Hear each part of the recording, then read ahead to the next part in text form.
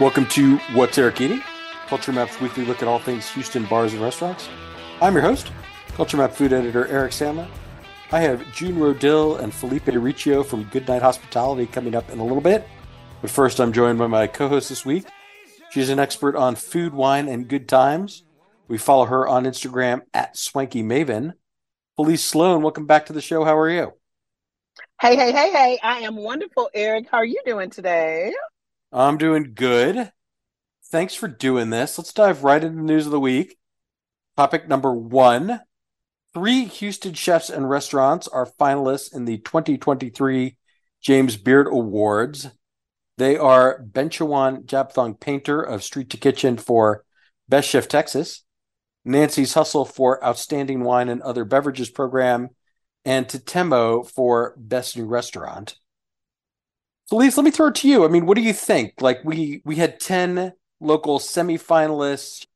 Victoria Lozanda from Cochinito & Co. was nominated for Rising Star Chef. Theodore Rex was nominated for Outstanding Hospitality. Greg Gatlin was a Best Chef Texas nominee. The chef from Nam Gao in Chinatown was a Best Chef Texas nominee. But this is where we're at.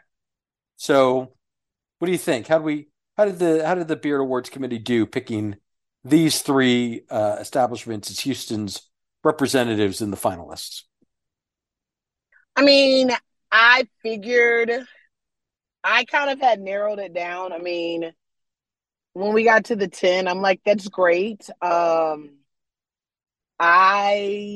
have other opinions, but I play the political game, I know how things shake out. I just do. Just That's just me. Um so I just know what I know, right? So I kind of predicted, I kind of did like 2 lists, and this was, with the exception of Nancy's Hustle, I kind of had Nancy's maybe. So I think it's a good list. So with me saying all that, I think it's a good list. I think it's a great representation. How about you? Is this how you saw it going? Did you see it going a different way? I agree with you that I am pleasantly surprised that Nancy's made it through in the beverages category Mm-hmm. because first of all, those national categories, it's a little bit of a crapshoot, right? Like they're all to be a semifinalist means you're eminently qualified, and then it's just a question of how many people on whatever judging panel are familiar with you and want to vote for you over the other nominees. I mean, they're up against for example, they're up against Cote in New York City, the Korean steakhouse. It's got a Michelin star and it's like known for its wine list, and some pioneering programs out on the West Coast that have really made a splash. So, I mean, I think it's awesome because there's Justin Van and the whole team at Nancy's do a great job putting together that natural wine list and the sherry program and the cocktails. Zach and the whole bar team does a great job there. So, I mean, I'm excited for them. But yeah, I mean, I would say that Totemo for Best New Restaurant, this is a place that's gotten a lot of regional attention. It's a favorite of Jose Relat, the taco editor of Texas Monthly. It's gotten national attention from Esquire magazine. So, that they were kind of in the mix for that makes a lot of sense to me. And, Street to Kitchen, I mean, won Restaurant of the Year last year in the Tastemaker Awards locally, and has gotten a lot of attention. I think some from its location, right? It's in a shares a parking lot with a gas station, and a Right. lot from Chef Painter, or Chef G as she's known to her friends, a Thai woman doing like really traditional Thai flavors, but using just like a ton of local produce and proteins. So, it's the right kind of restaurant to get this kind of attention. So out of the 3, Tie the Kitchen is the out of my prediction. I would love to see all 3 of them win. So don't hear me say anything else. But out of the 3, I think Treat the Kitchen is my best bet to win it. I think they have the best chance of winning, bringing home the win. I want all of them to win, but I think they have the best chance to win. I think that's probably right. I mean, that Best Chef Texas category is absolutely loaded. I mean, have you been to Burnt Bean Co. out in Seguin, for example?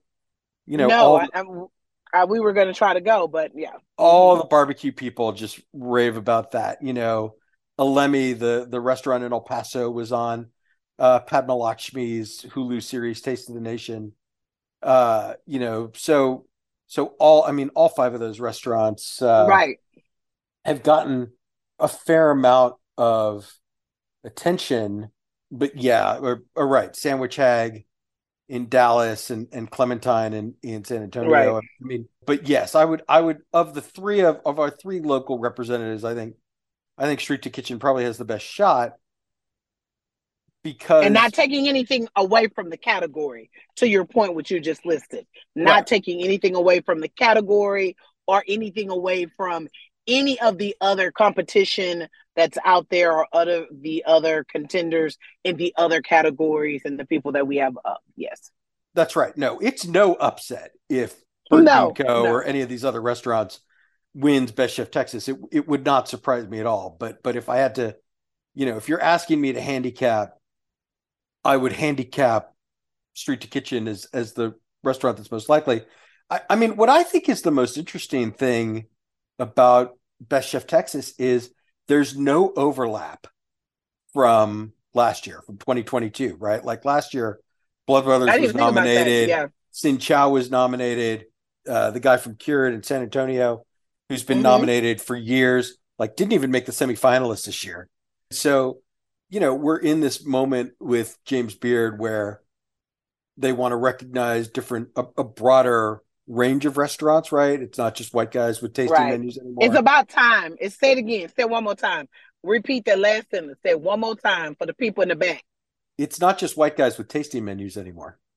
They say right. And it's about time. So I love to see it that it is not. And you know what? Let me just have a moment for the white guys with tasting menus because there's some great ones. So cheers to that. But it is time for it to be other cuisines and other food recognized beyond that, right? For James Beard. That's all I'm saying. So I love that it's a whole new crop, right? Where it's a whole new crop of people that are being recognized next year. Maybe it's some like faces, and maybe it's a whole new crop again. There's nothing wrong with that. Right, because it's not as though, right, it's not that, say, Aaron Bludorn is not worthy of this kind of recognition, right? No, I would not at rank that all. as one of the most outstanding restaurants in Houston, which means it's competitive with any restaurant in Texas. But it's You know, I just the love Aaron, love it. Yeah, love him, love his food. Correct. right. But right now the committee is they're looking for different they're looking for a broader classification of restaurants, and I think the pendulum will swing back to where it's a little more balanced. But yeah, right now, Street to Kitchen, Burnt Bean Co., Sandwich Hag, these are the kind of restaurants that people are the most excited about, and so they're the kind of restaurants that are basking in the spotlight, and they're all great places, and they Right, wouldn't have been eligible necessarily for this kind of recognition before. So yeah, let's give them their flowers, and one of them is going to win Best Chef Texas, and then we'll see what happens next year, right? Like there's right, not, but in the past they had this thing where if you got nominated 4 or 5 times, eventually you were going to win because it would kind of be thought of as your turn, and I think there's not that kind of process in place right now because the former winners aren't voting, right. and so they're not gatekeeping in the same way. They're not recognizing their friends and colleagues in the same way that used to happen. So, And it needs to happen. And I think it needed to happen. It's better for diners, it's better for the industry. And even if, and as you say, things swing back, there needs to be a balance. It needs to be a balance of the more traditional and then what's trending or what say the people want. There needs to be a balance because again, when you have checks and balances, it keeps everybody on their toes and keeps things fresh and interesting. That's what needs to happen. And when you have that going on, then it's always like a good thing for the people. And that's what it's about. And when you get away from that, and then you start like, oh, again, my friend's been on there for 4 or 5 years. I've won. Now it's time to bring then that's when it's kind of like, yeah, that ain't it. So I love to see it. Love to see it. Well, we should say Goodfellas is back on whatever streaming platform Goodfellas is back on, right? When you win one of these awards, you are a made man in the food world, right? You Right. you Yes. you come Yes. up a level in prestige, and it opens you up to food festivals across the country, Mm-hmm. maybe a cookbook, maybe some of these other opportunities. And so recognizing a broader class of restaurants, including different styles of chefs and operators in these awards, where it's not like in Goodfellas, right? They don't have to be able to trace your parents, your whole family Right. back to Right. Sicily to your great great great grandparents, where you can be half Irish and still get made now. So, Right. And I also being nominated and being one of those finalists, if you play it right, right? Like being a finalist, even if you don't win, it's kind of like, as you say, being in that company. Well, dang, when I'm in this city, let me go to blah blah blah, or they were on the list. Let me right. check them out. Right, so it's not shabby being one of the finalists or semifinals, because that is, I'm in good company. So it's a good thing. No, absolutely. All right. Let's move on to topic number two.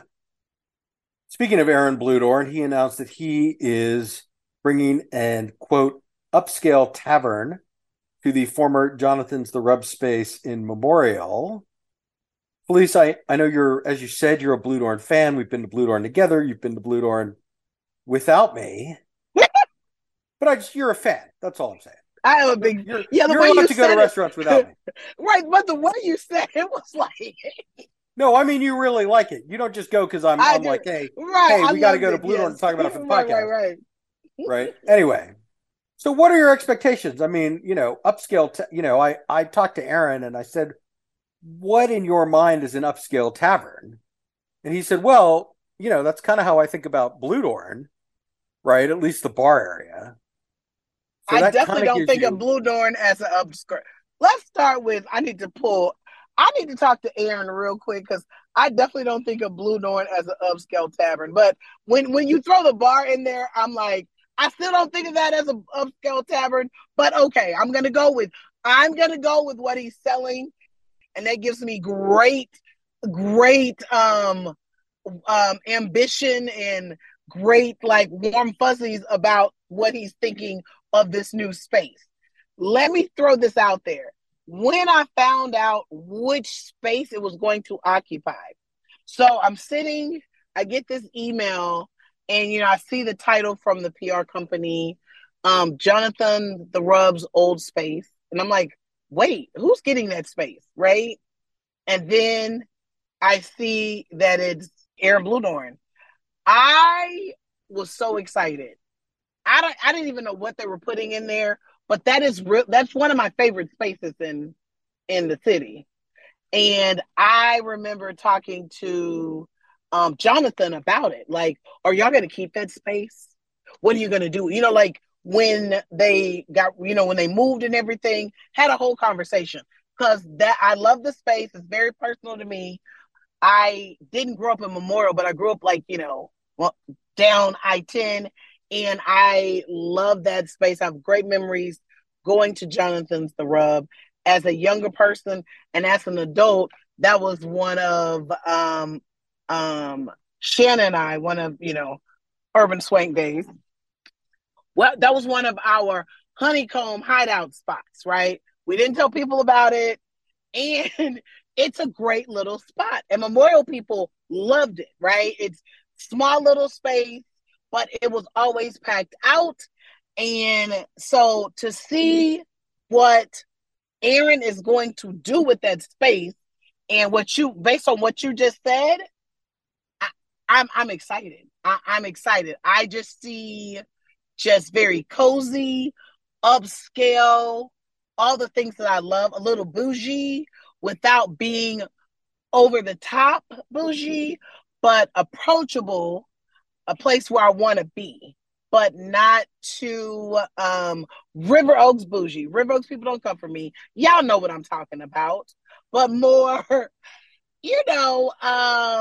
Well, let me put it to you approachable. like this, right? When I asked Aaron about it, I was like, you could do anything, right? You could Right. Yes. you could do something more like Blue Dorn, you could do something more like Navy Blue, the seafood restaurant. Right. You could do an Italian restaurant, you could do a steakhouse, you could do anything, right? Uh-huh. So what was it about why of all things a tavern? And he said, well, when we walked into the space, we thought, I don't know, it's just like with the wall of windows that kind of faces the parking lot. It's like, I don't know, it just kind of felt like a tavern was the vibe that I was getting. And the other Mm-hmm. thing he said was his wife, Victoria Pappas Bludorn, grew up in Memorial, right? She's a Kincaid alum. The Pappas family lives in Memorial, and they want like a date night spot in the neighborhood. And so it's basically it's like where do we as a couple want to go on a date? That's the kind of restaurant that we're going to build. And so I think if you kind of keep that in mind, and then you start thinking about some of the dishes on either the Blue Dorn or the Navy Blue menu that are a little more casual, right? Like they've got that great dry aged beef burger. Once a month they do fried chicken. They've got that grouper sandwich at Navy Blue. So maybe this walks away from some of the pastas that they do at both restaurants and just kind of focuses on like a slightly heartier meat and seafood. My guess is that oysters are such a key component of everything they do at both restaurants. They'll have some version of a raw bar, some kind of aspect of that, but I don't think it's going to be like, I think the price point and the service and all that's going to be at the same level as Blue Dorn and Navy Blue, but I just think it's going to be like a little homier, a little more like casual in its ambiance and its presentation. But I don't think you can use homie. I don't see them going homie. Again, I see where you're going, but even in that space, I see all those things, right? All those things that you're saying. Homie would still be more of what Jonathan's The Rub was before. So I see it the same way, just a little more Blue Dornish, right? Like if Blue Dorn and maybe Navy Blue had a baby and made it a tavern. So I think we're saying the same thing. You're just making it more guy speak, and I'm putting it a little more girlyish, I think. Right. And of course we'll see, right? Because it's going to open it, sometime towards the end of the year. They're working on it Mm-hmm. now, but we'll see. All right, let's move on to topic number three. It's funny. I think the last time you were on the show, we talked about a Ben Berg restaurant, Buttermilk Baby, the burger place, the diner, the ice cream shop. Mm-hmm. So this time we're going to talk about Ben Berg has announced yet another new restaurant. This one is called Dune Road. It is a New England style seafood restaurant that is opening in the Texas Tower downtown. Uh, Elise, I'll just throw it to you. I mean, what are your expectations for Dune Road, a New England style seafood restaurant? I just want to know what Ben is doing. What is Ben doing? Because I mean, every month he opening a new concept. Let me just get what is Ben doing? Let's just talk about that, okay? Um, Ben no, is a busy guy. I I mean, Ben is Ben is busy. yeah. I mean, I listed it all out in the article, but we talked about Buttermilk Baby. We've talked about Benny Chow's, his Chinese Right. restaurant, Canopy I Social, the rooftop I love bar it. above Benny I love it. Chow's. There's a live fire restaurant opening in Timber Grove. He's redoing La Table and putting in Tavola, which is an Italian restaurant that'll be paired with La Table. There's a couple of restaurants at Autry Park, which is the mixed use development on Island Parkway. One is Annabelle's, a brasserie. The other is Turner's Cut, which is like a very fancy steakhouse, like an evolution of the Turner's Supper Club concept. And that's just off the top of my head. And there may That's be more. right. But yes, Ben is a very busy guy. He's Uh, busy. You gotta love yeah, it. I love it. we're efforting. I'm efforting Ben for the podcast. We'll have Ben on the podcast probably in May to talk about some of this stuff. I love it. I love it. So it's interesting because downtown concepts. This would be, and I know you'll correct me. Will this be his first downtown concept? Well, Kind yeah, depending on kind of what you think of B&B Butchers on Washington Avenue, which is kind of downtown adjacent, but not actually in downtown. Yeah, I don't Yes, count that. Yeah, this will this be is the his first first. restaurant downtown. Yeah, so I don't know. I don't really have high expectations, meaning just because it's so interesting and it has its own challenges. I would say I just kind of I don't have any expectations. I don't. Whenever I go to a downtown restaurant, I'm just kind of like I have no expectations. I want it to be good. I'm literally fighting for my life with the parking, right?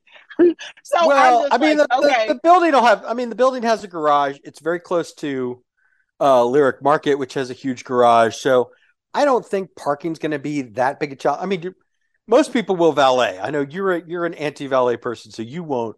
But most people will probably just valet. okay, And then, this tower, it's like, I don't have it right in front of me. I think it's like 47 stories. Vincent and Elkins, the law firm, is going to be there. Hines, the real estate company that built the building, is there. So it's going to okay. have a So it's pretty all vibrant. together.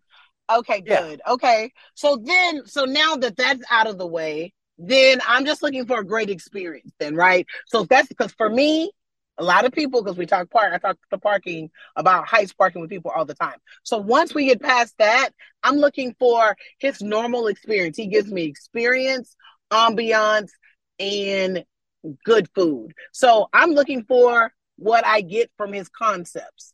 And he's usually on trend for his concepts. So I'm looking for good seafood, what I'm looking for him to put his stank on it. And New England style seafood. I mean, It's different, yeah. well, and we have family on the East Coast, and so this is a style of seafood that I'm very familiar with. It doesn't really we don't see a lot of it down here, right? Simply, Right. steam just steamed lobster, nothing fancy, just classic steamed with drawn butter, fried clams, clam chowder, steamed clams, fish and chips, that kind of stuff. Like we just don't have a lot of that. There's places that do lobster rolls and there's places that do other things, but not as a comprehensive sort of experience. And so for the most part, like I go to the East Coast and I spend a week like, eating fried clam rolls and crushing steamed lobster. Just and I don't eat barbecue in New England, and I don't eat New England style seafood in Texas. I eat Gulf Coast seafood. So I'll Right. be I'll be really curious to see kind of how this is executed because I have very firm ideas about what this food should look and taste like. And I know there's a whole bunch of East Coast transplants who feel the same way. But this is certainly a cuisine that Ben knows well. And That's and what I I'm saying. He's an suspect, East Coast guy, yeah, right? he's in New So York. He's a New he York knows how to guy. get it right. Yeah. Yeah. So I have high expectations for this because we don't really have anything quite like it. And I think it could be really fun. Yeah. I'm All right. excited. Topic number 4. I don't want to linger on this too long, but this article absolutely blew up on Culture Map. And it is the news about Home Run Dugout, which is a baseball themed entertainment complex. It kind of does for batting cages what Topgolf did for driving ranges, right? Like it adds some technology. It makes it a little easier for newbies, right? Like instead of having the ball pitched at you by a pitching machine, it pops up out of the ground. So it's a little easier to swing. They have screens that'll display different baseball stadiums. So, if you want to pretend to hit a home run at Minute Maid Park, for example, you can do that, or Yankee Stadium, or Fenway Park, or Wrigley Field. I mean, whatever it is. So, I think we're a baseball obsessed town, right? Now that the Astros have won a couple of World Series, everyone I know, it seems like their children play either baseball or softball. And so I'm not surprised that someone created this concept. I'm not surprised that it's come to Houston. And I'm not really surprised that the article absolutely blew up because it suits the moment so well. There's Flight Club for darts and there's puttery for for mini golf. And so yeah, now there's the baseball one, and it's called Home Run Dugout. Mhm. But you live in Katy. What do you think?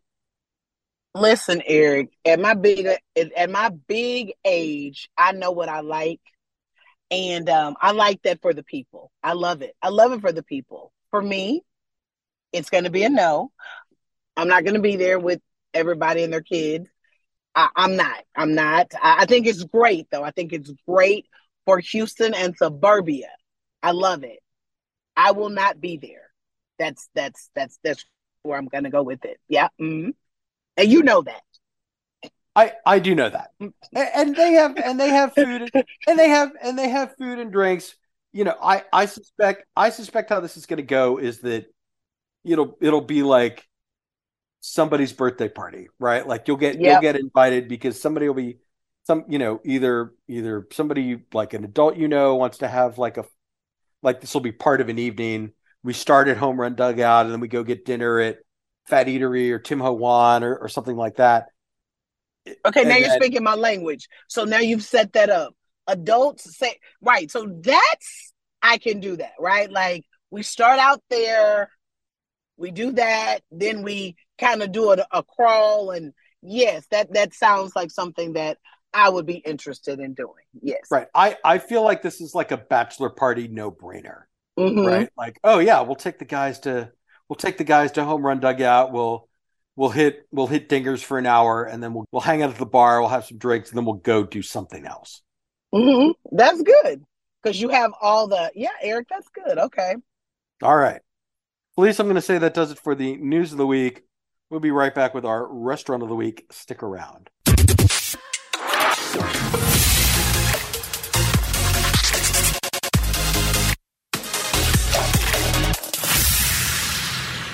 Felice, for our restaurant of the week, I want to talk to you about Coogie's Kitchen.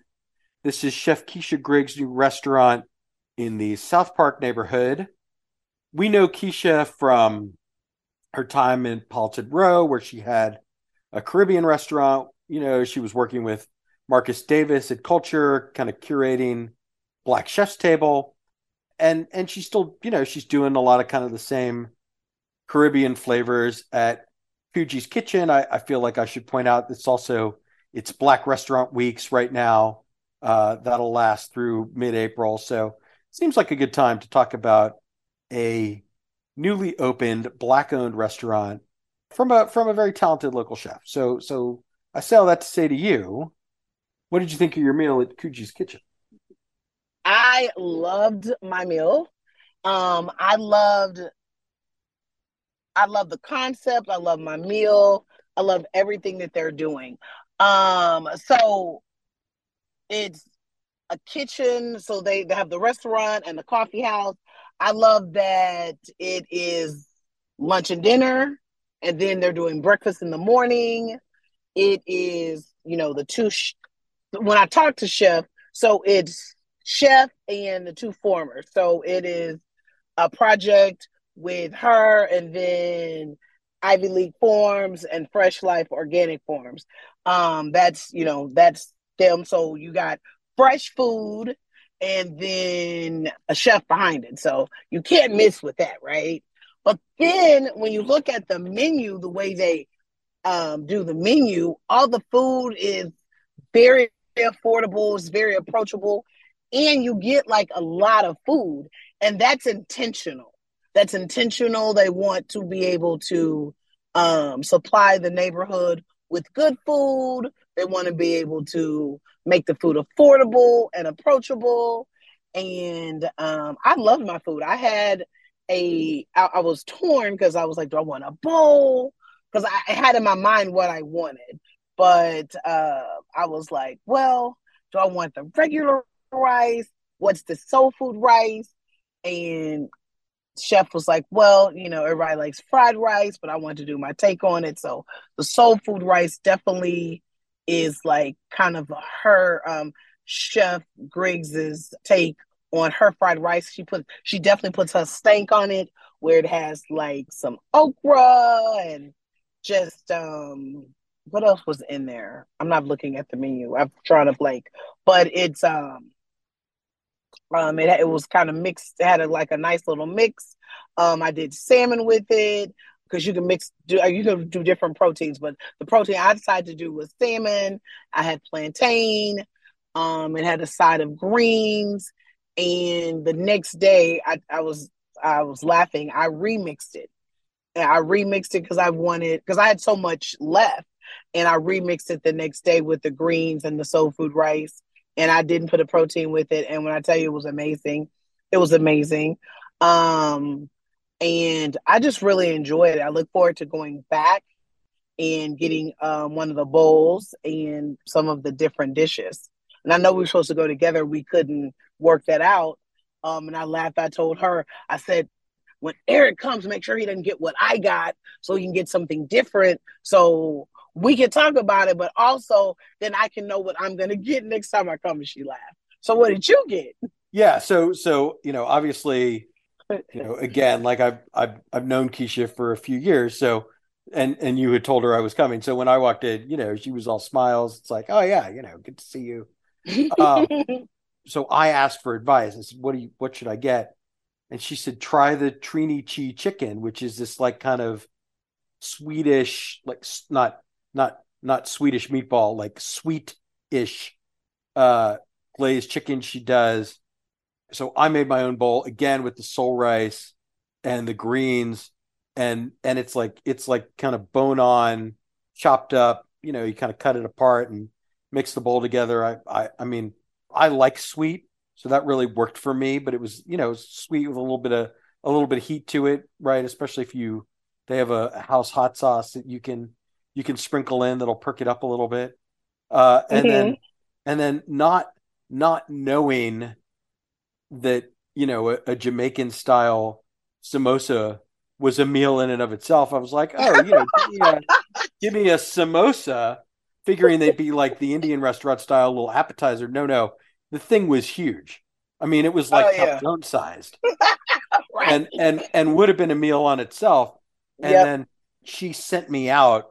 I paid for all that, and then she gave me just a little taste of the vegetable lo mein that she's doing, which is like kind of a tubular pasta with a bunch of fresh vegetables in it. That in some ways may have been my favorite thing that I ate. Not that the other two weren't good, but just that the lo mein was so fresh and interesting in its textures, and so nicely prepared that I was like, oh, that's I ate as much of that as I ate of anything else. I will say I really liked the greens because they're that kind of smoky, So uh, good.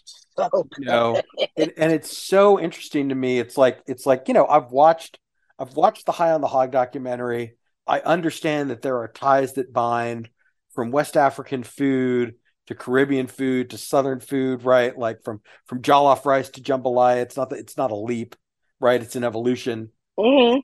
But sort of to go there and like, oh, like in some ways, I would say if you like the food at Chop and Block, you're gonna like what Keisha Griggs is doing at Coogie's Kitchen.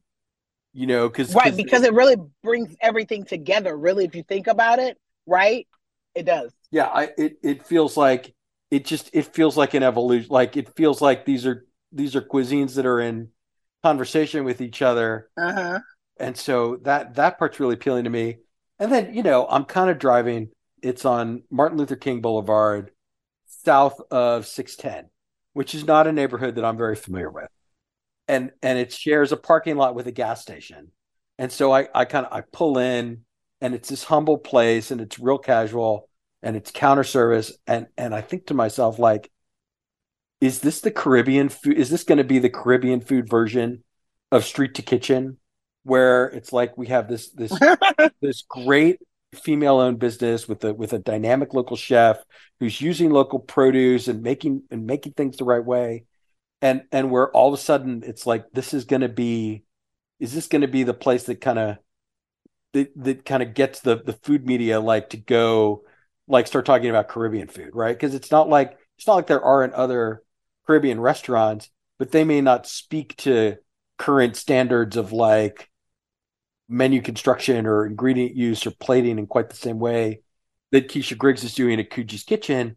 And so like I don't know. What do you think? Like am I totally off base? I would love it. I think that she's onto something. And I think you may be onto something. I'm gonna go there, but before I do, because I don't want to forget this, the African soul fried rice, okra, corn, peppers, onions, black eyed peas, right? So yeah, that's her version of the fried rice. But yes, I think you're definitely onto something.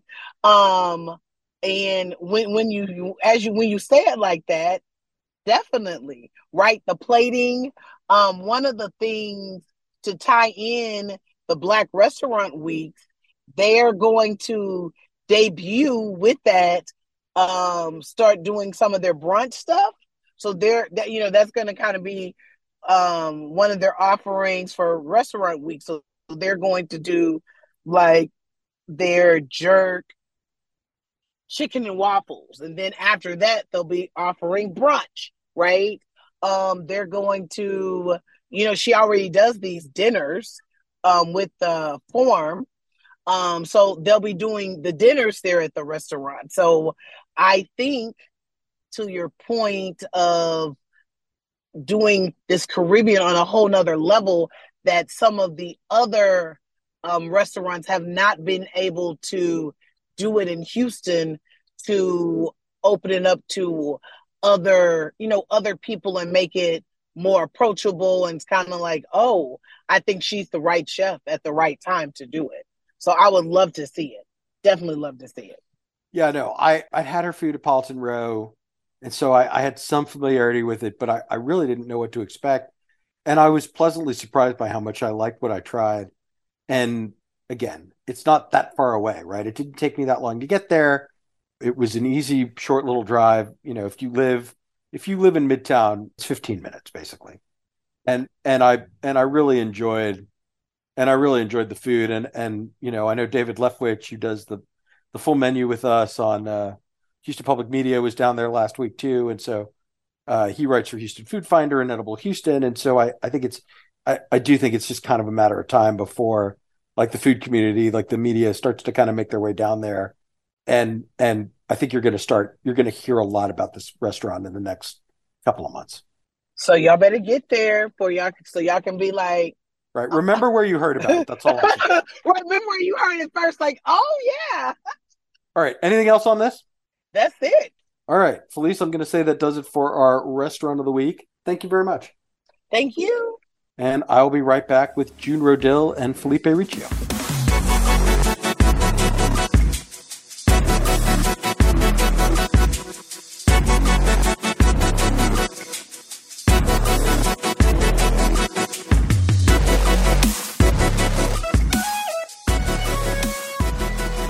I am joined this week by two of the partners in Goodnight Hospitality, the restaurant group behind Rosie Cannonball, Montrose Cheese and Wine, March, and the Marigold Club, coming soon.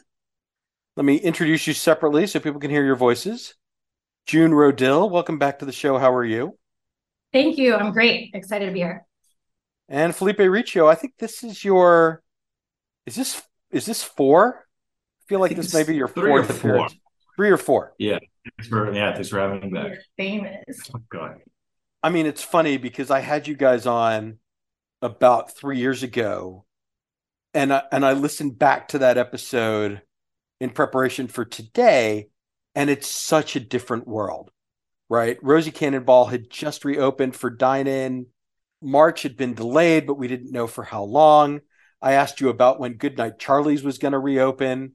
We talked about the fundraising you were doing for the NAACP in the wake of the George Floyd situation. So it's so like today we just get to talk about restaurants, right? Yeah. And we don't have to worry about any of that other stuff. And so we could start a whole bunch of different places, but I really want to talk about March because we haven't really. And so either one of you, I mean, feel free to kind of jump off a little bit, but kind of talk to me about March's evolution, because it's been about 2 years since you opened that restaurant. Obviously, it's been very successful, gotten a ton of national attention, and so and regional attention. So just kind of tell me a little bit about 2 years of March. Yeah, I mean, definitely it feels like 10. It feels like 10 years. It feels like one week or 10 1 week years. or 10 Right. years. Restaurant years are like dog years. So yes, that Yeah, makes right. sense. Yeah, no, it does. There is definitely a constant evolution built into what March is, with the fact that we change menus, every 5 months or so.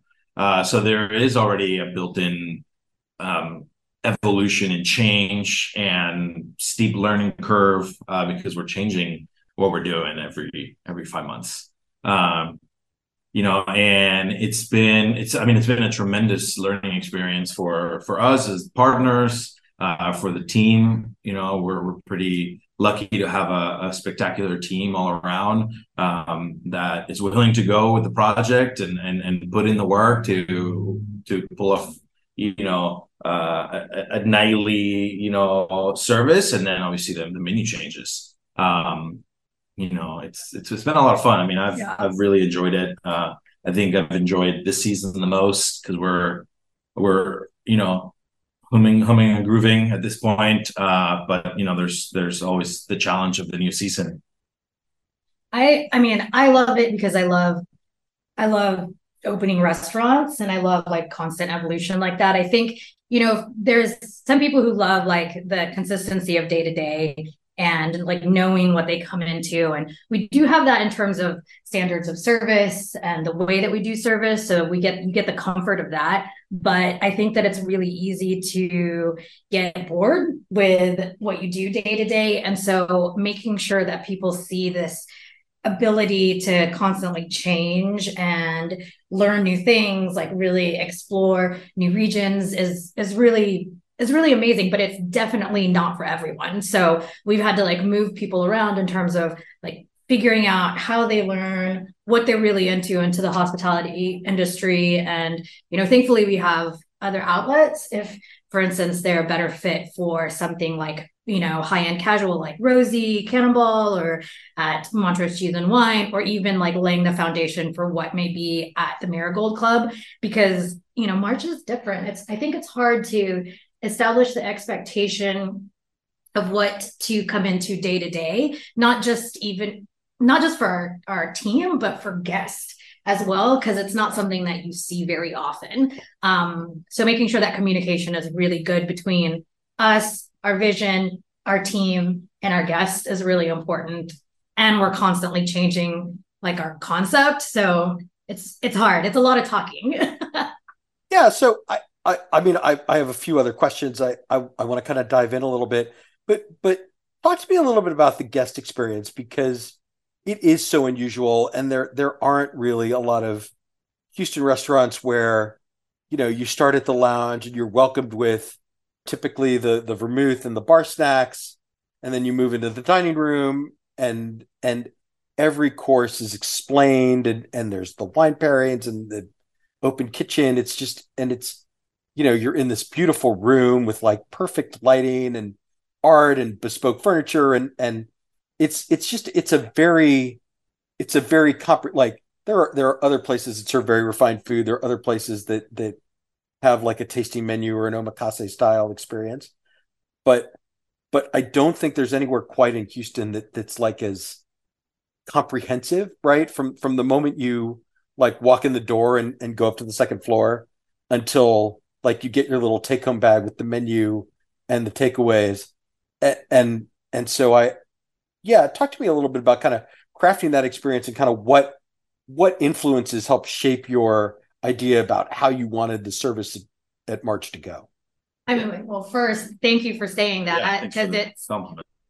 I mean, honestly, yeah, I think a lot of people don't recognize it, because it is like comprehensive is such an amazing word, because there's so many good things out there, right? We don't want to say that, it's completely different. I think it just takes elements of all the things that we love, mm-hmm. and we're trying to put that all together to make something really unique, which is extremely hard. It can be very muddled. Like the more aspects of an experience that you kind of meld into one, hopefully organic experience, can honestly like turn really shitty and muddy if you're not on the right parallel with the rest of your partners. Yeah. So it's great that that's how it's translating. Yeah. Honestly, it's really meaningful. and I think we often get the question like, why fine dining? It's fine dining, should it be a thing? Oh, we're going to have And that conversation. Don't worry. That's yeah. coming. So I think, I'll jump in a little bit there. Like it really, like your question, I think, the way to answer it is the reason why fine dining, we chose to do it this way is because it allows you to various reasons, the control, the pace, how, the cost of it, the expectations, all of it. It allows you to craft an experience to the best, and to highlight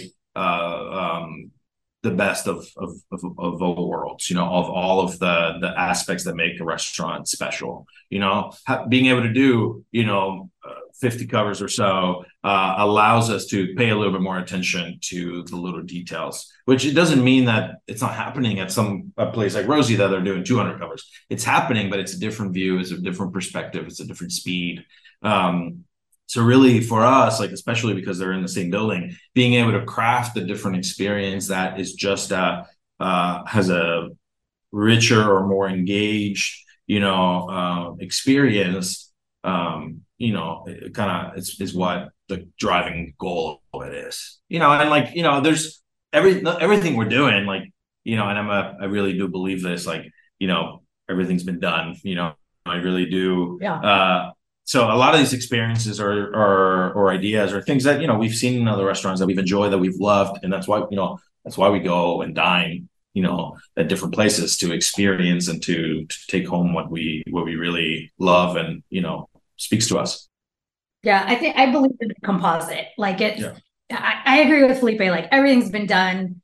And people do it at different levels of quality, and so if we're gonna choose to do something, we want to, like, March is a place where we have the scope, or we hope to have the scope, and the bandwidth to be able to focus on every detail that we can and try to do it as at the height of what we can physically, mentally, and emotionally do it. So it is a lot. You're looking at basically like, one human being per person, like per guest, almost, to where it's just like, I have the attention of this specific detail. That is my job, so it's a lot, and it's not for everyone, but we love it. Yeah. And it really, the team being willing to learn every season the different focus of the menu, learning the overall, philosophy behind the restaurant, and being hungry for knowledge and being willing to share that with the guest, is so crucial. But also, like, being able to recognize how much a guest wants to hear, and maybe it's a lot of intuition. I guess maybe just wants to enjoy the amazing wine, and they don't care about the furniture, right? Or maybe all they care about is how the restaurant looks, right? And then our goal is to always deliver that for them, and then also surprise them in different ways, where, oh wow, like the cocktail program was amazing, I wasn't expecting that, or oh wow, like these dishes, or the way you talk about food is something I've never experienced, or whatever it may be. We try to deliver with their expectations, but then give them something that maybe they weren't but without smothering, without being that's really, I think that's really important. Well, and of course, I'm going to get like the geekiest, most over the top version of it. Sure. Because, well, you want to know. because I want it, right? Like I want all the little details. And what impressed me is, over the course of 9 courses, I think 5 different people came to the table, right? We had our server, there was the captain, the sommelier, there's Mark, the beverage director who kind of runs the dining room, and then I think there was even a food runner at one point who delivered a course and was like, this is the thus and so, and it's made with the this and that. And it's like, okay, like if everybody is on the same page and everybody can tell the story behind each dish and the wines and everything, like I just, like, that speaks to the training, right? And that speaks to a staff that really wants to, like, craft an experience for people. And it's just so rare. Thank you.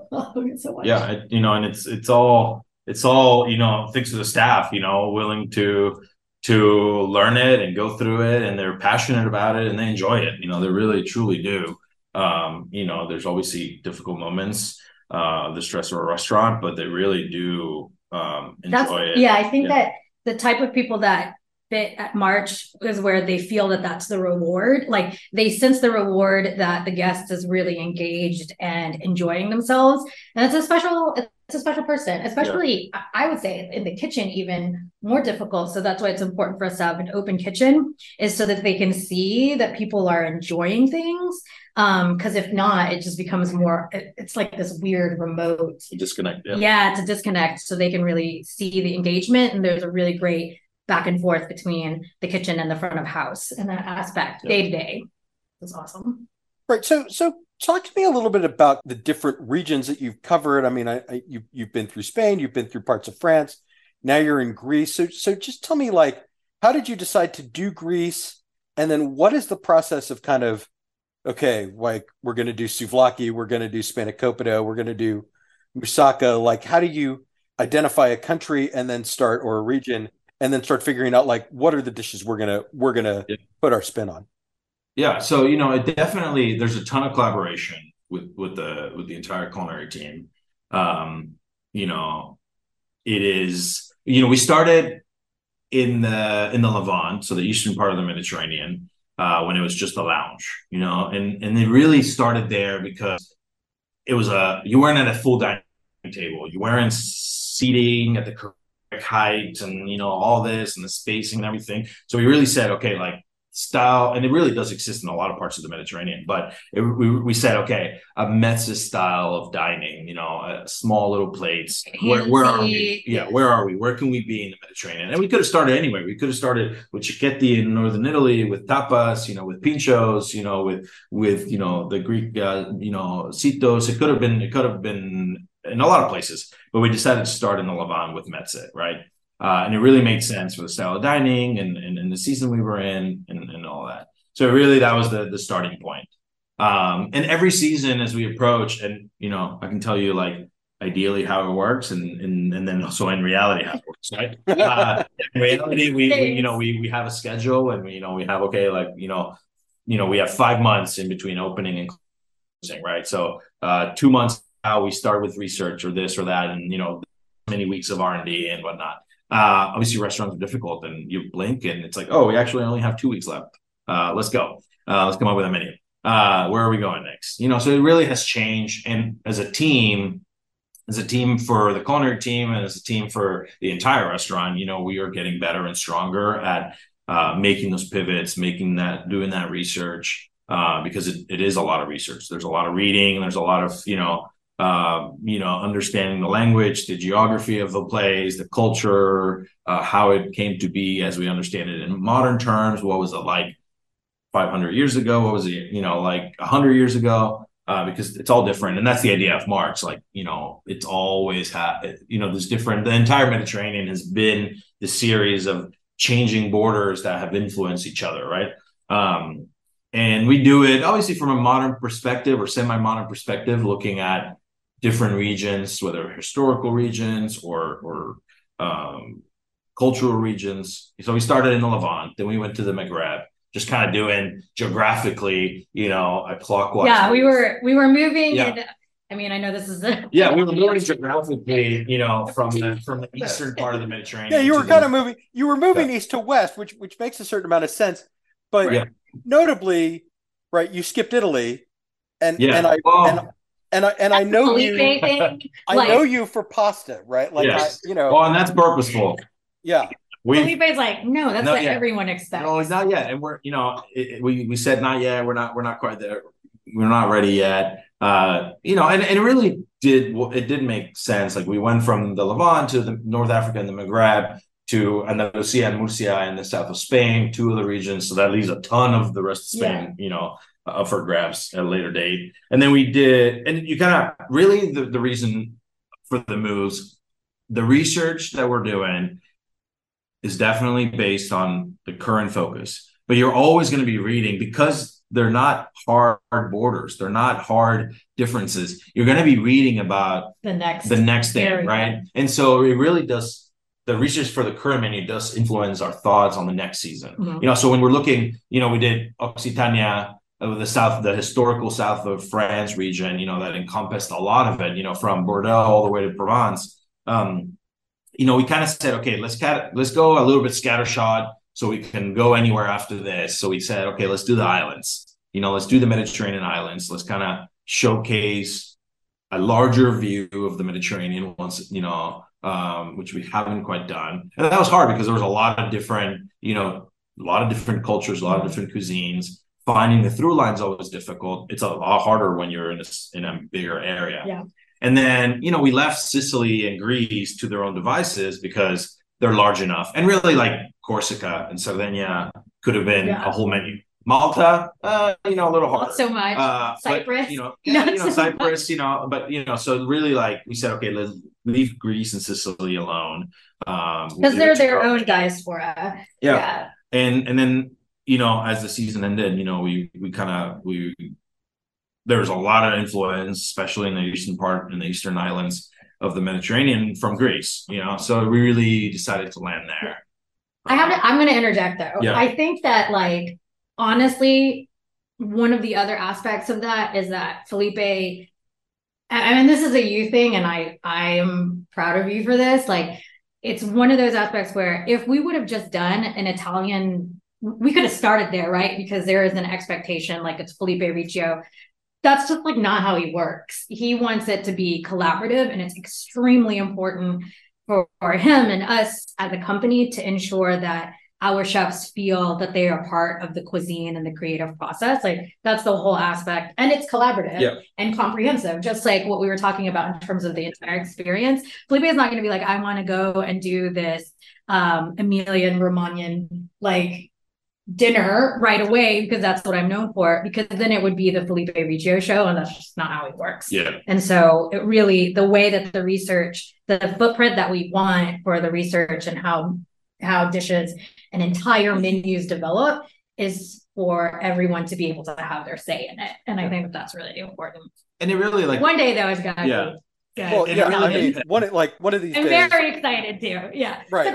I'm going to leave like a sit-in, and we're not going to leave until you agree to do pasta. Yeah, it's going to happen. It's going to happen.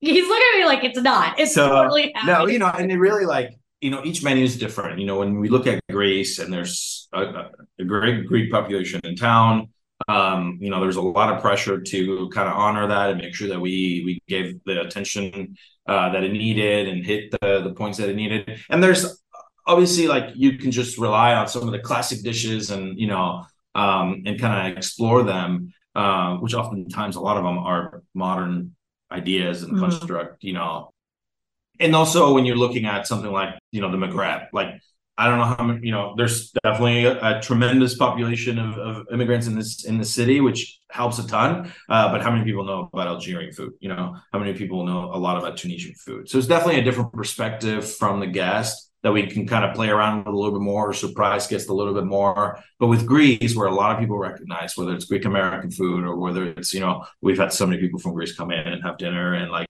little touches that they're like, oh my God, I haven't seen this since, I went there last, or since I was a kid, or whatever, like the little submarine. Yeah, little submarine, little on the spoon for one of the cocktails, which is like little candy. It's this little flavored glucose, like taffy that you put in drinks. But it's like you only know it if you've been there.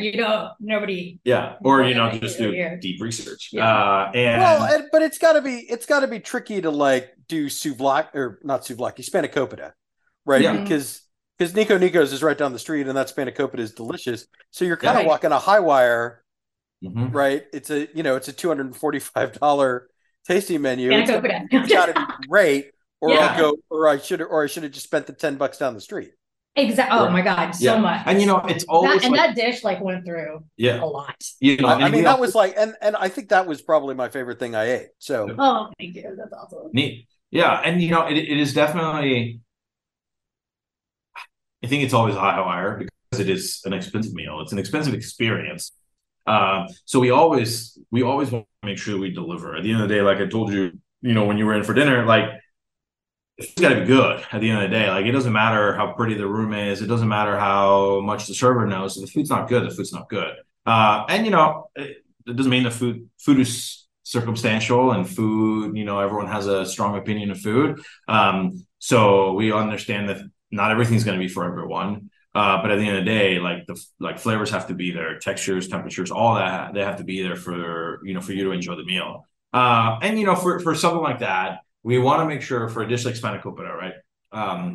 We want to make sure that we capture what makes that dish special in the minds of the people that enjoy that dish. What are the textures? What are the flavors? What are the components? And we really need to highlight that, preserve those, and then give a spin or a different interpretation. And that can be done through an addition of flavor. That can be done with a different plating style or the different seasonality, textures, seasonality of it.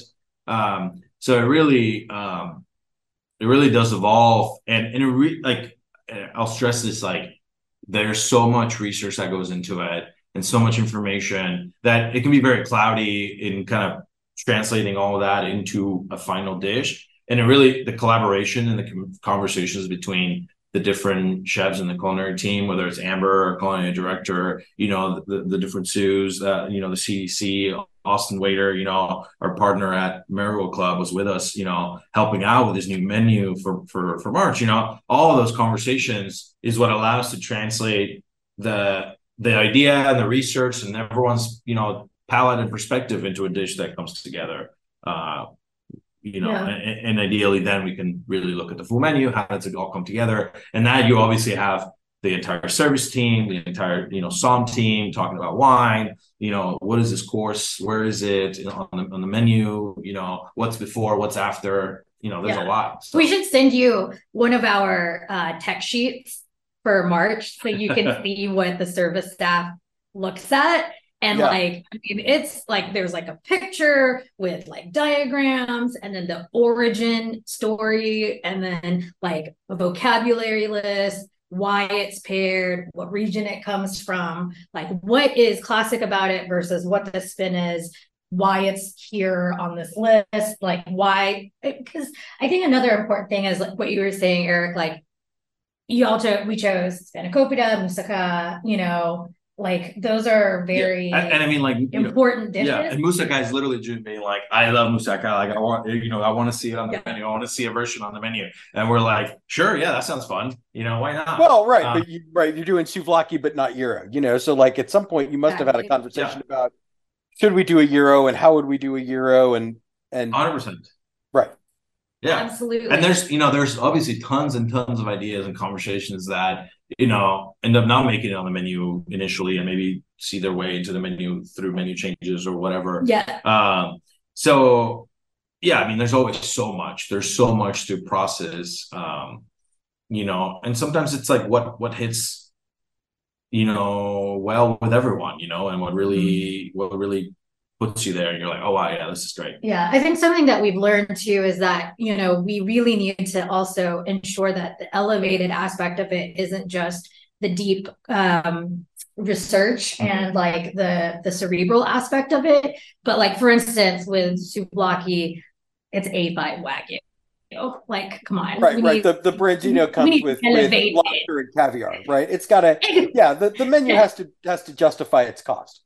Exactly. And we try to be very careful with that and making sure that we're doing it the right way, because it's about conversation and communication with the team and the guests and everyone, because last season we were doing mackerel, and mackerel is seen as maybe not the most expensive fish, but when you're bringing in mackerel twice a week, I'm flying in from the Northeast and making sure it's the best quality, that price changes from frozen mackerel or whatever it may be. Tin can. So when we're buying mastic, that's $150 a kilo. Whatever it may be, some of these ingredients or spices. Our spices, we use La Boite for our spices, which so really seeking the best product sometimes it adds up. And we change. We change it down to like the salt. Yeah, the salt, like every menu, like the salt and the olive oil. Right, we're using Greek salt and Greek olive oil right now. Well, right, and the olive oil is essential, right? Because that really fruity, bright olive oil shows up in the mezza course, and it's like this olive oil is just fucking delicious. And, you know, we Exactly. usually use two different Yeah. olive oils, right? Every menu we try, and you know, and that's another aspect, another challenge, and also enjoyment. You know, the purchasing and the, you know, finding the resources and finding the ingredients is always fun for me. You know, we always find two olive oils that we like, you know, that are going to hit different notes. Right, because there's a different one in the dessert, right? Yeah. Yes, Right. exactly. Yeah. Exactly. You know, and they always hit in different ways. Yeah, it's a lot of fun. It's a fun project. So let me just ask you one other thing about March, and then we'll kind of hop on other topics. But you have built this incredible team in the kitchen. I mean, I know you guys just hired Chris Davies as the chef de cuisine. He had been, you know, he'd been at Ucci for a long time. He had been slated to be the chef at Pastore, Underbelly Hospitality's Italian restaurant. You have Amber, your culinary director, who I'm not as familiar with personally.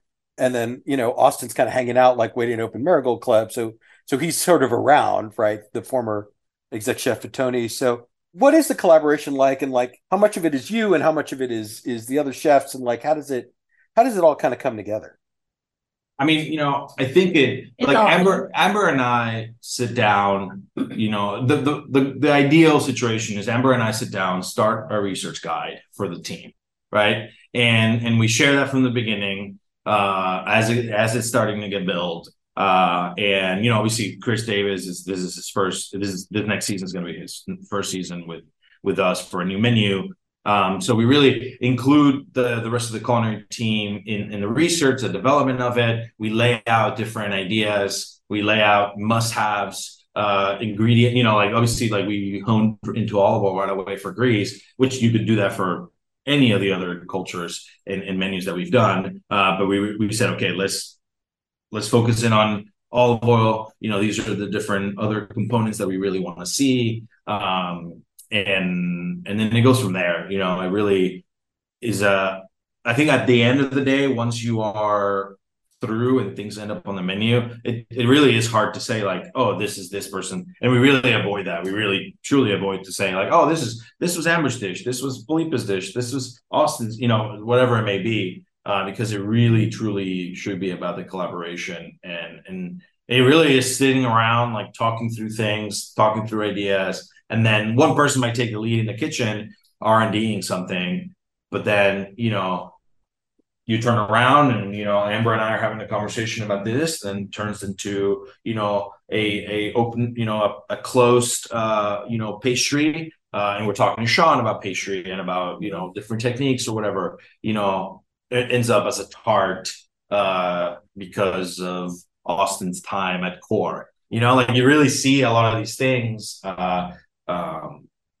evolve in a way where you can't quite differentiate what's what, but it really, with great communication, tasting, and trusting each other, come up with a final thing. It's truly a round table. I would say that Felipe is similar to like the maestro of an orchestra. Like you could probably play every instrument, but there's specific instruments that you're known for, but you kind of help conduct what the overall program is, and then we make sure that you're the Dave Grohl of the March Kitchen. You oh my god, you can play every instrument in the band, but he really is the drummer. That is Dave Grohl's truly greatest skill is as a drummer. So that's fine. He's a drummer. Yeah. He's a drummer first.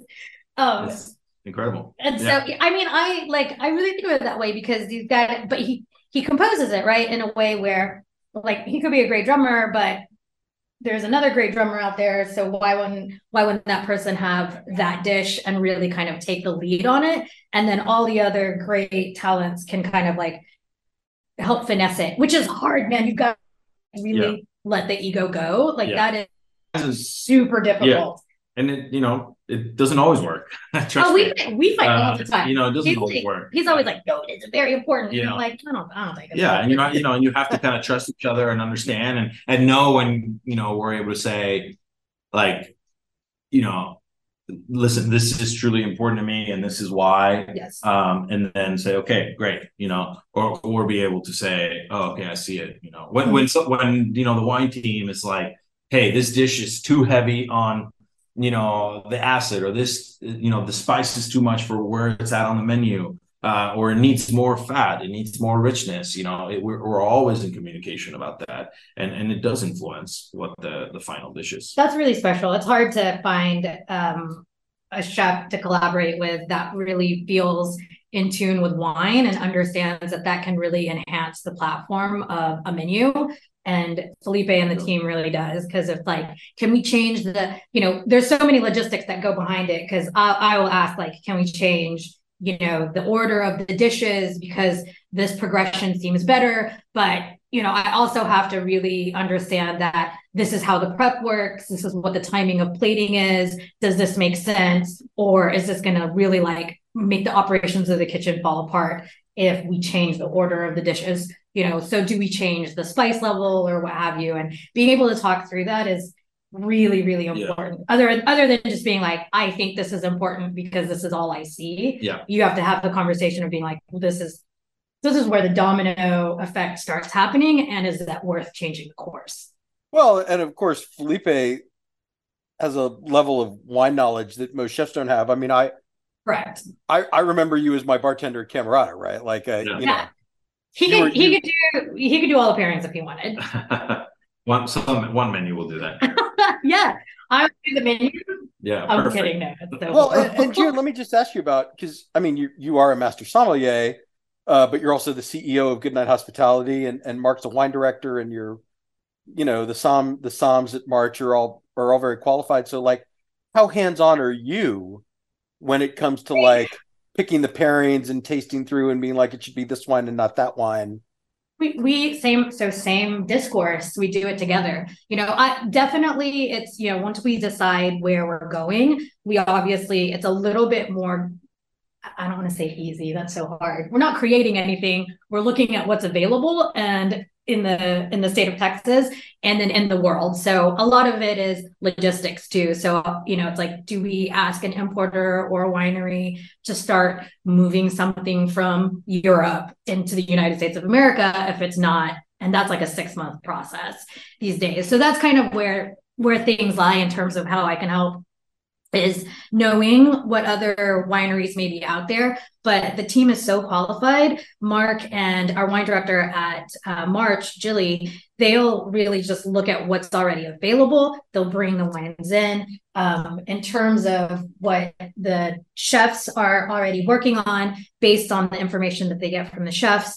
They'll start, just kind of theorizing what would work. And then we immediately start tasting wines to dishes, and we'll kick out things that are just no. We'll take spanakopita, we know that we were going to do mushrooms with it for seasonality, and how great we knew that there was going to be a combination of pickled versus sauteed or fresh or whatever that we were going to do, and what the base is. You already kind of know what you're expecting in spanakopita, so we know what we're going to start working with, which was going to be textured whites, light reds. So we weren't going to do something too light, and we weren't going to do too heavy. And we likely knew that wasn't going to be at the end of the menu. Yeah. Jilly and Mark open it, and it is a roundtable thing. The chefs taste it. We obviously, in terms of people with the wine, deep wine knowledge, are going to make the final decision. But it's also important for the chefs to taste it so they really understand what we're doing as well. So it becomes roundtable, and we have the ability to change it. So we're not wine is finite, and most of the time we take an entire allocation of something and we're well, we got this for 2 cases, so we have all these other great things to taste with it. So it's not just one final wine that's going to be all for that dish. Yeah. We get to choose a few of them, and in different levels of price too. So it's cool. Well, and June, I mean, kind of what is your day-to-day like? Because, I saw you kind of bop through the March dining room kind of towards the end of service, but I assume you'd probably been at Rosie, you'd probably been at Montrose Cheese and Wine, but yes, you have a lot of chess pieces to kind of keep track of. So I mean, just tell me a little bit about your day. What do you do as CEO? What do I do? What do you not? Little bit of everything. I wake up and I immediately look at my inbox, and then my day is triaging essentially. So I rely on my calendar for the rest of my life. essentially. So if it doesn't sync, I'm really screwed for that day, which has happened before. We have a calendar for each location, and then we have an overall general calendar for the company, and then I have my personal calendars. So I look at that and I triage for the day. We have specific meetings each day. We have specific events that are going on the calendar per location for the month. So I deal with all of that to make sure that everything is like working well together. Major hires, HR, accounting, right now it's tax season, so I have a lot of financials that I'm dealing with. Critical path with Marigold Club. Yeah, so my day is kind of like I go through, I'm around because you've got to be around to for people to find out what's going on. So I kind of like circle the complex, like a panther, and then like a shark. Basically address what needs to be addressed right away, and then say great job for the things that are going smoothly. And then we're very lucky that we have like a little tiny office across the street where we are now. So I'm here. I basically have a lamp that's like, lamp is on, I'm available, lamp is off, I went home for the night. And and then that's it. But there are days where I'm on the line. Like I love expediting because I feel like I can see everything from that area. If someone needs a day off or whatever, I'm around. I love, my favorite posts are the host stand and the expo line. Felipe knows that. So because I feel like those are great vantage points for specific restaurants to really know exactly what's happening.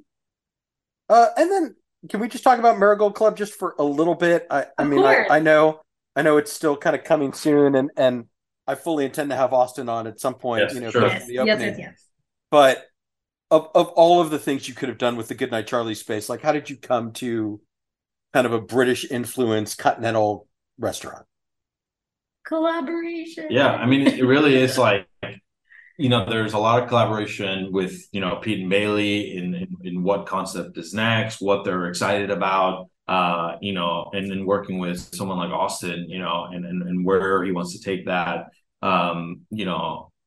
It's been amazing to be able to work with him in March in this time, and he's been at Rosie, he's been at March, learning what we're doing, how we're doing things, and also contributing and enriching everything we're doing in all the programs. So it really is like getting excited about what each of us want to contribute to a concept, and there's still lots of things to figure out and construction to finish and all that.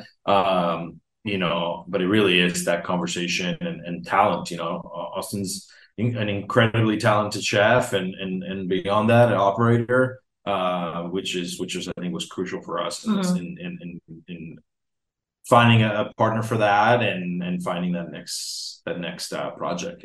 Yeah, I mean our like dream. Like, we don't have a huge, I guess, plan in terms of what the next things are going to be. We are always open, and our dream is really to collaborate with people. So, Felipe has ideas of what he wants to do next. I want to just open places that people are excited about, but also teach people how to open restaurants and be successful at them, about what they want. Like, I don't cook, so it's always like, what do you want to do? What are you excited about? And so this was something that Pete and Bailey were excited about, Austin was excited about, what he was going to be next in his life and what the next steps were. And it sounded really amazing. I love everything. Like, I don't want to live my life being like, I'm an Italian chef. No offense, buddy. But I don't either. And that's, I've done that very much. But so let me just ask, just specifically, like, did you identify Austin as someone you wanted to work with and go, what do you want to do? Or did you go, we want to do a continental restaurant. Austin, do you want to be part of that? I think it was both. That's a very special case. Yeah. You already knew him, right? Yeah. Like, I think it wasn't like, we already and it knew. definitely, there was a core idea, right? But knowing that we wanted to work with Austin, we had talked about in the past,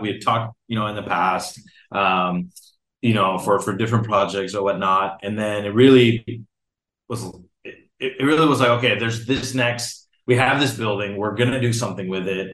Let's have a conversation and see where it goes. And it really started from there. It really did start from wanting to work with Austin, in the core concept. Yeah, and Pete and Bailey also being like, we do like, it started with, honestly, like Pete and Bailey being like, I think that we should just change this into a restaurant. This is what we do well. Mm-hmm. Like, this is what our team does really well. Like, this like a bar with live music was a fun idea, and I'm glad I got to experience it, but it doesn't, not coherent with everything else you're doing.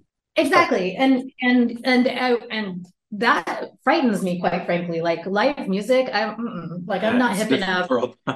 I'm not cool enough. And Felipe is definitely not cool enough. Here you're trying to book Andrea Bocelli for Goodnight Charlie. So no, we are not hip enough to do that. Yeah. And it was definitely something that was a different part of Goodnight Hospitality that worked in the past. And then especially with COVID and us learning how to work with each other as a partnership before, it was a really great experience. This was actually, because I started here with the company when the current building was already a shell. Like, the concepts were already set. So this experience of doing a concept together is brand new to me, and it's been really awesome. Yeah, and obviously looking at Austin's strengths and where he's coming from and his flexibility and depth of skills. Tony's, was, lots of Italian food, but it really was so much more than that, and with, I still remember like having the conversation with him, and it's like,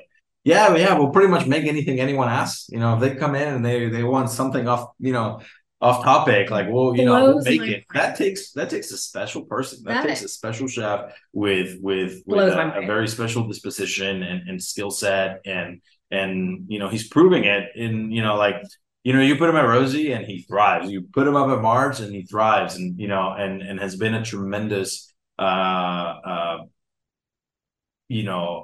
support for me and for the rest of the team, and for Amber, the culinary director. We really have developed, I think, a special working relationship that I'm super, super excited for at Marigold. And even still, like, I'll tell you, like, his spending time in London and staging in London has 100% influenced what Marigold will be, which, yes, looking at, when he was like, where am I want to go stage, where am I going to go? Like, it definitely, was a thought with continental cuisine and trying to explore that. Yeah, London made sense. Just already decided it was going to be continental cuisine based on like London, based on Austin's experience and strengths. And then we just kind of dove into it. Yeah. And London, being, I spent time cooking in Europe, and cooks, Italian cooks, Spanish cooks, French cooks, they all go to London and do 2 years and get their butts kicked, because it is a hard city. Restaurant scene there is extremely competitive, cutthroat. Yeah, and it really like 100 hours a week. I think, and he was, and you see a lot of high, and it's like Tokyo. You have amazing, Italian and French restaurants in Tokyo. It's this cosmopolitan city, where I think, the idea of continental cuisine is that. So. And then just to kind of wrap this up, I want to get a little bit philosophical with y'all, because, there is kind of this national and even global conversation about fine dining. Everybody saw the bear. Everybody saw the menu. Noma's closing, and Rene Redzepi kind of said, "Look, I can't do what I want to do if I have to." At least the way it was kind of spun in the New York Times, right? I can't do what I want to do if I have to pay everybody. And sure. Felipe, you staged across Europe. I think you have, and you gained a lot. I don't want to speak for you, but my sense is that you gained a lot from those experiences. So let me just kind of pitch it to you kind of in a broad sense, like how do you kind of see fine dining in a modern age where it has kind of come in for criticism? Well, I will start with this. We both come from fine dining, and you work. We just talked to Austin about him working 100 hours a week when he was in London to get as much experience as possible. So knowing what that life is like is exactly what we don't want for our team. And we are really working towards and feel like we've created a system where you don't have to work 100 hours a week and still be able to provide a really great fine dining experience, because there is a path where you can have a life and still provide that and feel great about what you're giving to the hospitality industry at the highest level without all this being said, like, we are privileged enough to, like, Felipe and Austin have been privileged enough to work and still be able to, like, live their lives and work and stage in Europe without making any money. That is not the expectation for what we want to do with our company ever. Yeah. And, I think there 100%, if you can gain a lot from doing a stage, an internship, whatever it may be. I disagree that should go away and we should ban it. I think restaurants need to be more attentive as to how they operate. They have to, there has to be an agreement as to how those things are going to happen. I saw it. I mean, the stage I did at Blue Hill was incredible. And they had a system that was thoughtful, that was correctly laid out. But that's not the way it was the whole time, like forever, there's many stories before my time at Blue Hill. I was only there for 6 weeks of very difficult, stages and very difficult work environment. So they've definitely have changed. And Noma isn't closing. Noma is changing what they're doing, and really being like, what Giuseppe wants to do is like all this crazy pushing and exploring different things. And that's what he's pivoting to. So for us is we want to provide a great, fulfilling experience for both guests and our staff. But, we're not like, serving, little ants and taking their legs off by hand and everything. That takes a certain different level of labor and time and focus that you can only do with unpaid labor. It's almost as if the Rene Redzepi model is actually becoming less accessible rather than the platform of being like fine dining is inaccessible, so we have to do away with it. They're actually taking it to a different strata where it's so inaccessible that they're saying that it can't be done, but it's still going to be done in a different level. I think like, you will continue to see, as in the food world, we'll continue to see the influences that the Noma Lab team will have in the food world, and that's really what they want. That's what they've have been doing for a while. The same thing, with LBE, and Ferran Adrian. Their ethos was, and I'll tell you a little bit of like why March started the way it did. And it was, I looked at some of the best restaurants in the world, and I will say, and June's not gonna like me saying this, we're not like, we want to be an incredible restaurant with, accolades and all that for our team, to make sure that our team is excited to work where they work, so they have great income, everything that comes along with that. It's not about like my name being out there and like, all this stuff, but it really was, okay, look at the best restaurants in the world. Okay, Noma, 11 Madison, El Bulli, Arcela de Can Roca, Osteria Franciscana. What are they doing? And the answer for myself, I asked myself that. I said they have self-imposed limits. Whether it was Ferran Adria saying and Albert Adria saying, we want to just create literally things that have never been done before. We want to do. That was their limit. If it had been done before, they didn't want to do it.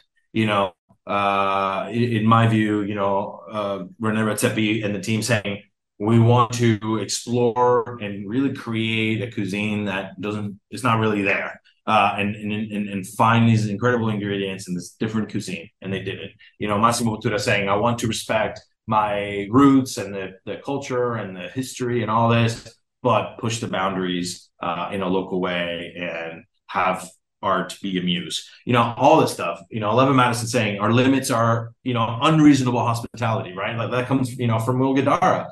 And I said to myself, okay, our limit is going to be, and our self-imposed limit is going to be staying within the Mediterranean, focusing in the Mediterranean, and trying to go deep rather than wide, and doing it in a way that gives Houston, because we chose to do the project, a different perspective in what food and dining can be and how we can interpret it and how the experience can come together, and do it while treating our team well and respecting our team. We have a team of 5 cooks, 5 line cooks. They work 4 days a week. They work 11-hour shifts. That's a long day. That's a really long day. But, it's a lot better than working 6 days a week for 12 hours and getting paid for 8.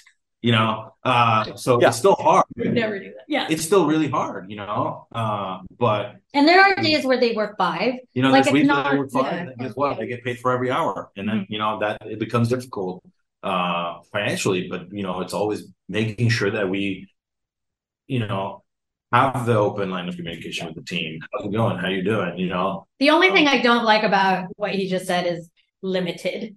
No, limits in a way. I don't like limits. No, it's not. Well, no, I mean, I think it's limits because it forces you to go deeper. Yeah, I know. To search deeper rather than kind of be a flag in the wind. Well, and there is a financial limit, right? Like it's got to work in the context of a $245 menu, because I'm sure that there's another version of this restaurant where it's a $500 menu and the ingredients are even crazier and rarer and more over the top. But sure. I don't know that anyone, I don't know that you can find 50 people in Houston 4 nights a week that want to do that. That's correct. Yeah. That is so correct. It's always, at the end of the day, this is a long-term project. We wanted to keep growing. We wanted to keep evolving. And it has to make sense with where we're at, where the city's at. And it'll continue to change and evolve as we learn and we get better at doing all of it.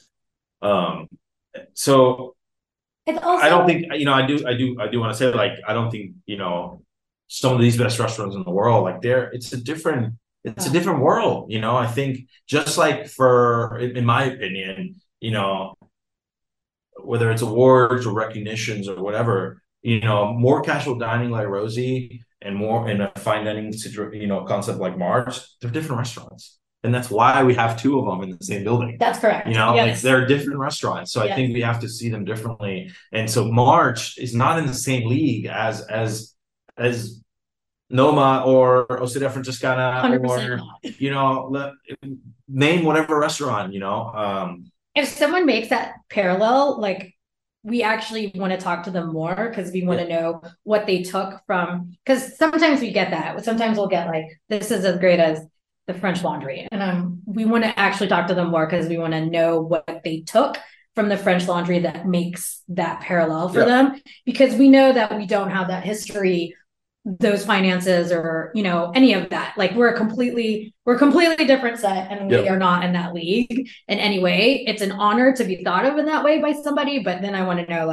what makes that so in your mind, because then that is the thing that is the most successful from that experience that we have. Right. But I mean, in a more concrete way, you have to be a compelling choice for Blue Dorn and Theodore Rex and Pappas Brothers Steakhouse and Uchi. I mean, on a practical day-to-day basis, that's absolutely. And that changes the equation for us as well, right? What is the perspective of the guest? And we are very lucky every time someone chooses to come celebrate or dine with us every day, and we see that, we recognize that.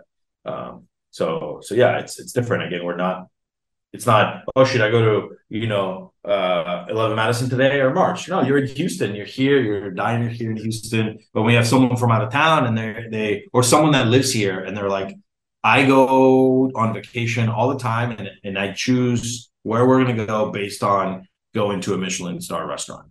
And they're like, it's awesome that we have that here. That feels great. But guess what? That guest is still going and traveling to New York and going to restaurants or London or Tokyo or whatever. And that's awesome. That's awesome. They're doing that. And they're also dining with us. And that's why, people often ask, why Houston? Well, because we have great diners. We have incredible diners with an incredible palate that travel a lot, that understand food well at all levels, from a taco truck to March. And you have, great patrons in Peter and Bailey McCarthy who wanted to bring a project like this to the city they live in and support you. I mean, that's part of it too. Absolutely. A huge part of it.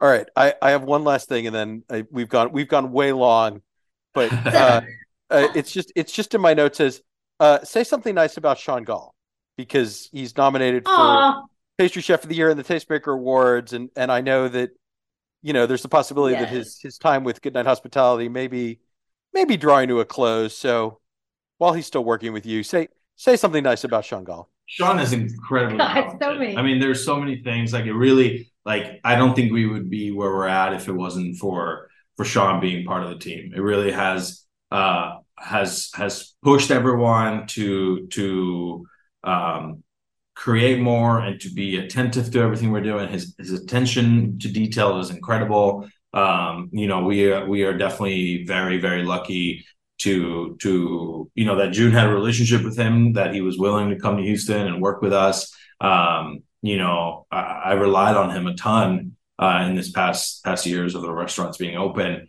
and we are there is continued growth for him, and we're super excited for him and what might be next. But he's still with us. He's working very hard every day. Always staying very busy. And we're so proud of him. We really are. Yeah. I met Sean when he was working with my best friend at Robuchon, original Robuchon in New York. They had opened, I think it was like 2007 or something like that, in the Four Seasons, and he was a line cook.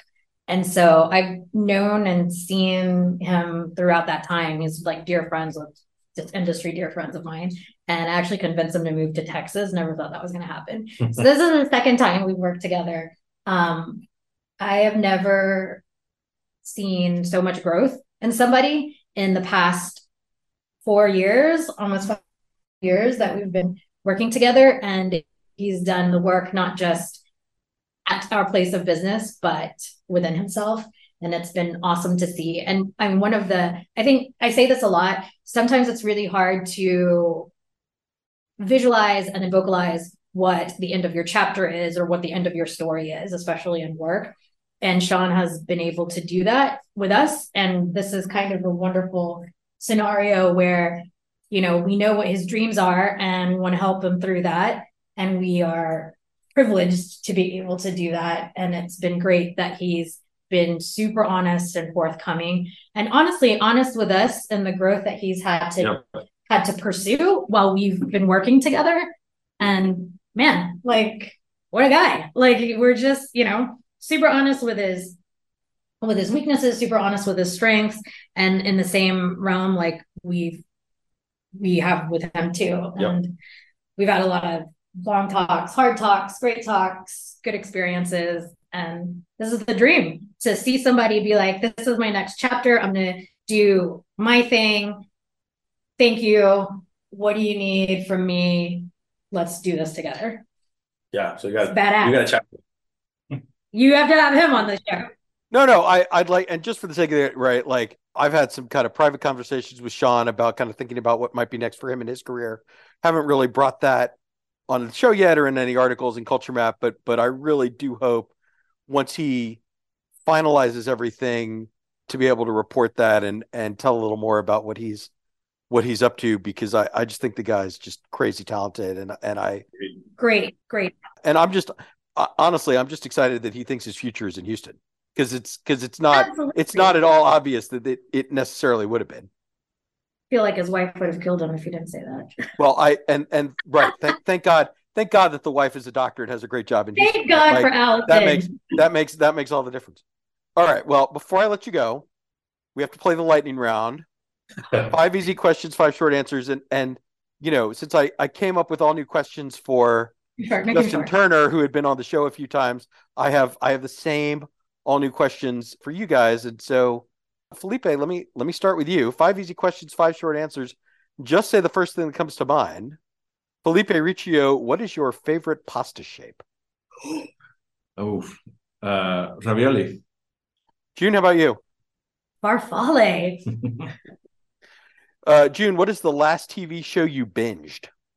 Ooh, what is the last TV show I binged? Probably Real Housewives of Miami. Felipe, how about you? I just watched Succession. So good. Best show on TV. Best show on TV. All right, Felipe, what is the first album you ever bought? Oh, my goodness. With your own money? I don't think I don't know. That you chose, right? Like if your parents bought it for you, that's okay. But if you were like, I want that. I don't know. I think it must have been. I really don't know. I think it was a Goo Goo Dolls album way back in the day on iTunes. June, what do you think? Do you remember? I think it's Violator by Depeche Mode. Oh my god! Oh, that's a much cooler answer than my answer. I don't think I've ever owned an entire album. Goo Goo Dolls. This is why we are not reopening Goodnight. I don't do that music. June, who is a celebrity you'd like to meet? Ooh, Beyonce, of course. Felipe, how about you? Like all time? Yeah. These are hard questions. What about alive? Let's make it plausible. Alive. Alive. Celebrity alive. Who do you want to book a reservation for March? Oh my God. I mean, at the Beyonce at the restaurant, 100%. Yeah, of course. Yeah. Yes. They also really love burgundy. There you go. That's an easy answer. They love burgundy. Yeah, they do. Yeah. And then finally, June, when you're having a drink, what is your go-to cocktail? Mezcal and soda. Felipe, how about you? Gin and tonic. I'm feeling very basic vodka. See, ask me questions like that. Music. Yeah. All right. Give me the website for March, Goodnight Hospitality, whatever you want to plug on our way out the door. MarchRestaurant.com. Very easy. All right. June, Felipe, this has been a ton of fun. Thank you so much. Thank you so much, Eric. You can follow me on Instagram at Eric Sandler. Keep it locked on culturemap.com for all the latest Houston bar and restaurant news. Thanks so much for listening. I'll be back next week.